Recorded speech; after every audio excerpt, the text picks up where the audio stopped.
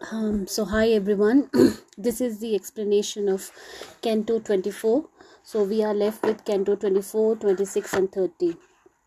And we are done till Canto 22. So now we are moving towards the last book, which is, in which her deification, why she's regarded as a goddess, will be discussed. In Canto 21, 24, upon hearing her misfortune and the killing of her husband and her empowered self, the hill dwellers adorned her with open hands and witnessed the entire miracle. So they were there and they saw her, her face was gleaming with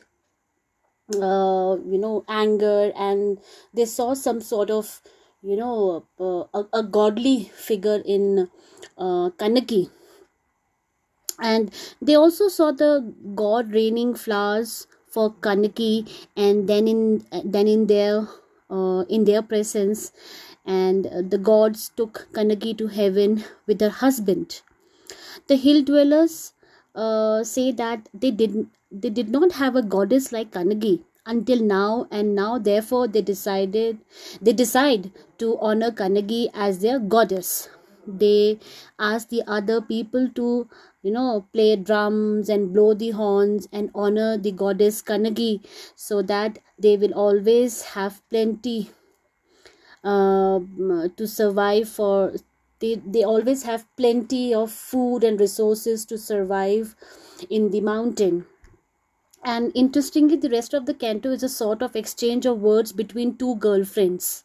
The hill dwellers, the girlfriends mean the hill exchange between two girlfriends, and the hill dwellers, who talk about their love life and also about Kanaki.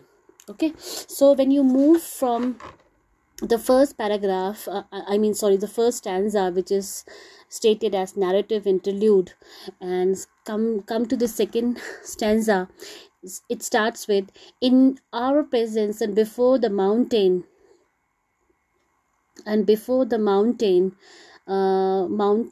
the gods took her to heaven with her husband. Until now, our people have never had a goddess like her. Now, this is an explanation that Kanagi has been deified and she is seen as a goddess because she epitomizes what womanhood and chastity is.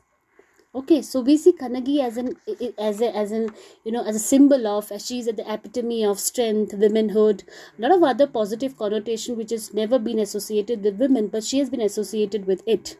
Okay, so sorry. So here is the explanation, and then in the next page, the later stanzas will the theme. Her friend speaks to her. This is now we are moving towards Akkam tradition. Now Akkam tradition is more about exchanging personal feelings. Now they are two friends, they are discussing about their love life. One friend is discussing about her her boyfriend, her lover, who is not with her and she's missing him, and the whole exchange is given here, has been elaborated. Okay, so from line 22 to 26 are in short lyrics exhibiting various moods and emotions pertaining to love. And we divide love into three categories. One is humanistic, personal, and filial. Humanistic is the love which all humankind share. Okay, personal between lovers, and filial with your parents. So these short lyrics in the Akkam tradition are there to describe these emotions. The cantos are situation centric, exhibiting various human emotions, and are addressed to Kanaki. Okay, so now there is a reference to Murugan. Murugan is a lord who is associated with strength, love. Okay, and his wife Vali is associated with calmness, purity, beauty. So the reference of gods and goddesses are there, and Murugan is also linked repeatedly along with his wife Kannagi, the girls who are exchanging dialogues with each other, seeks divine interventions that the girl's lover keeps his promise. So they're discussing about a promise that the lover has made to his girlfriend, that he would certainly return, and the idea is to keep that promise alive and fulfill it. And the entire section is also the interplay of conjugal and chaste love that has been expressed through Murugan and Kannagi cult. Now Kannagi becomes a cult. Now cult is a kind of figure which we idolize. Now people started idolizing Kannagi as something which is associated with womanhood, as something which is associated with strength, and as something which is associated with fidelity. Okay, so they have been celebrated. I mean, Murugan and Kannagi, the figures have been celebrated and seen as the gods of love, and further emphasizing the concept of love, courtship, and conjugal fidelity. Okay, now coming back to Canto 26. Now Canto 25 is again a long explanation about, now this is the Puram tradition. Before that, in Canto 24, we were the Canto 24 started with Puram tradition, because here we see how why Kannagi is being idolized, and later on it takes over the Akkam tradition. Now Canto 24-5 is primarily about Puram tradition. Here the king Senakuttuvan, now all the hill dwellers goes to the king, they go to the king and they request him to make a temple in the honor of Kannagi.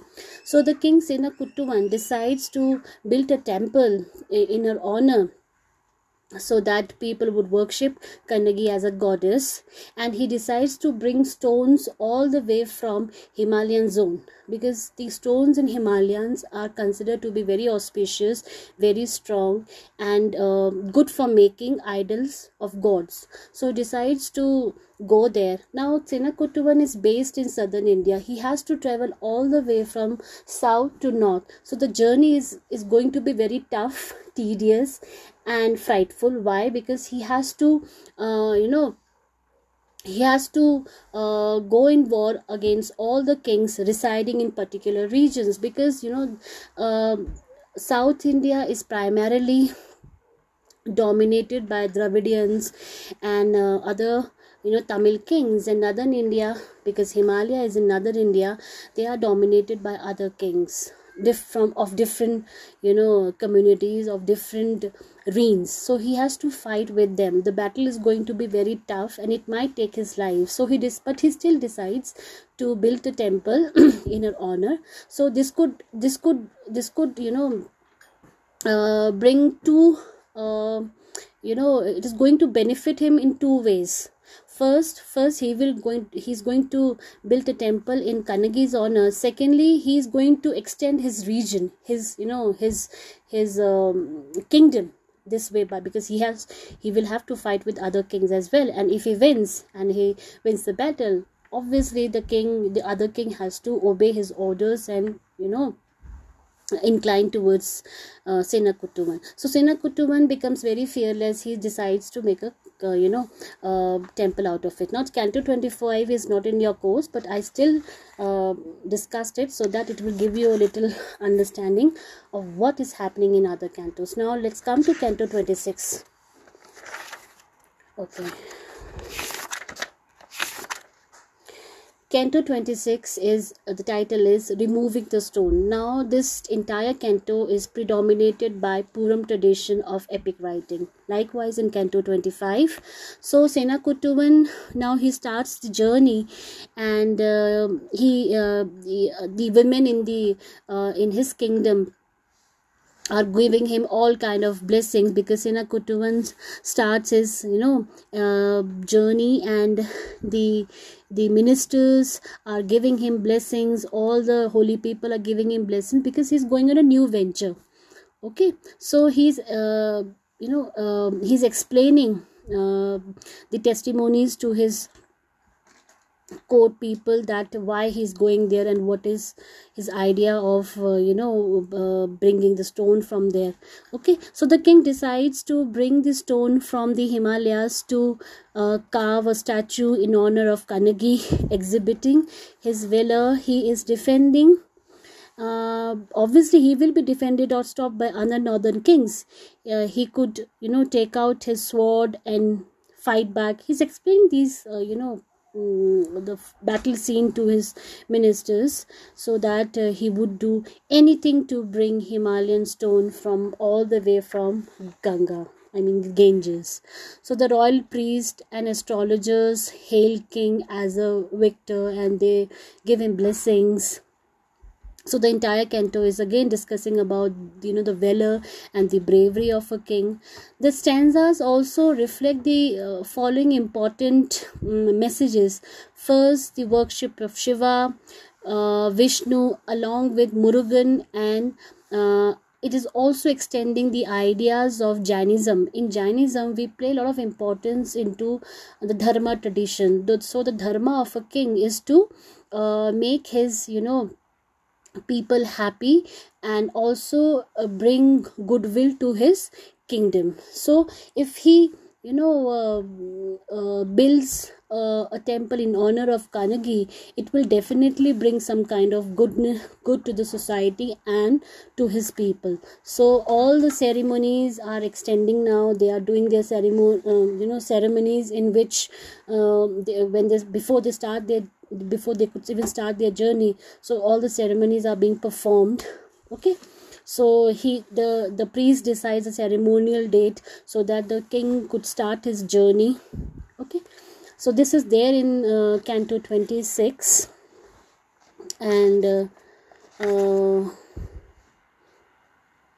it also states that the battle between kings has been compared to Ram and Ravana.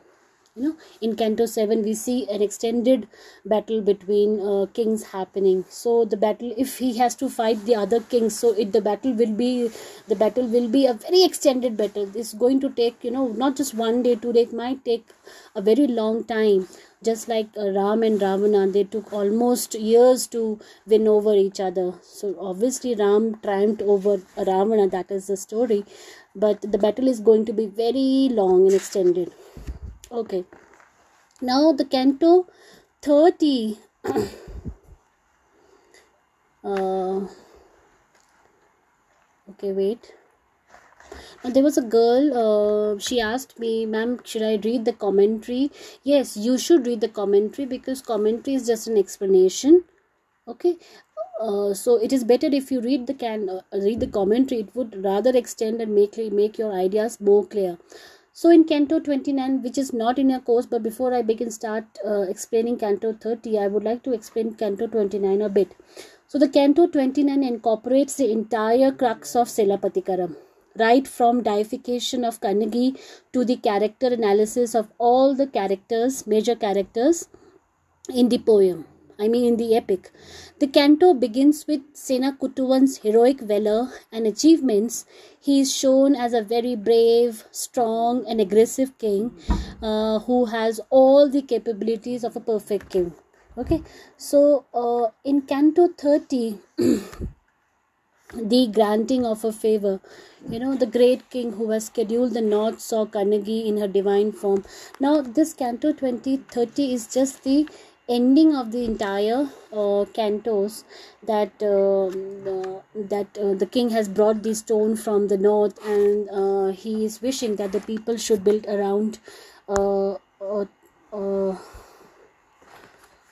idol, so that she could bless the people around. And he's also epitomizes the concept of chastity and the concept of fidelity to his people. And then again there is an explanation to Mani Mekalai. Now Mani Mekalai is the daughter of Kovalan and Matavi. So I can't say she is an illegitimate child, but she is born out of their love lot. So she is the daughter of Kovalan and Madhavi. Now we see a explanation of Mani Mekalai that because once Kovalan left Madhavi, she had no one. She had to take care of her daughter. So Mani Mekalai decides, knowing her mother's misfortune and her her life, she decides to take upon Buddhism. Okay, so she becomes a nun, and this in Canto 30 we see the explanation of why she became a nun, because she thought this can be the only way she could renounce the materialistic world, and she could pay some sort of good dharma and karma to herself and to the people around. So she decides to become a nun, I mean a Buddhist nun. So we see an explanation of Mani Mekalai, and that she will be forgiven, her mother will be forgiven of her misconduct. And we also see interrelationship instances between all the three books, Book of Vansi, Book of Pukar, and Book of Pandya, the Pandya king that we have. So everything is whatever is there in from first canto till 29. This is the crux of it. Okay, there's a line. The line number is 160. It states, I quote, I think I'm quoting from the book exactly, "From the heavens your wish is granted." Now this is important because Kanaki in a way granting blessing the people that they have given so much honor and tribute to her. So she is blessing all of them from the from there, and she's in a way blessing the king Senakutuvan that all his wish will be granted. And we see the end of book Vansi, the last book, that is the book of Vansi here, and we see that God, there is the entire canto, especially canto 30, we see an interrelationship between mortals and immortals. Mortals are like what? Human beings, and immortals are God. How a simple human being like Kanagi can become God. So from mortal she transgressed and transformed. She has transgressed both the worlds. She has traveled from both the worlds, from earth to heaven, from mortal to immortal, from a simple human being to a goddess. So we see a lot of transition happening in the entire cantos that we had in our course. Okay, and even all the cantos states that gods and human lived a virtuous life in pursuit of harmony, and the epic is told with songs and dance and expresses emotions which are categorized as being the inside and outside emotions, and also the mortal and immortal world. Finally, the work is an epilogue. Now, epilogue is not in your course, but in the epilogue, the entire epic is expressed in a way. It is the culmination, it is the end. So that is that is there, and we can see that on the surface, the work of Ilango Adigal is a story of two individuals caught in the trivials of life. So these trivialities has been explained further, and how these trivialities give birth to a very strong woman who is being considered as a goddess. Okay, if you have any question, any doubt, please put your questions in the group and ask without any hesitation.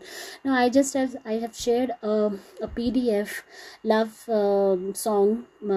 It's an introductory one, but I will also explain it. So give me one more day, I'll explain all the 5. I'll see, I've also shared the syllabus also. We don't have the entire poem in our course. What we have is 3-4 poems. These are very small chunk poems, so I'll just explain it in a day or two. Till then, just go through this podcast and enjoy listening to it. Bye.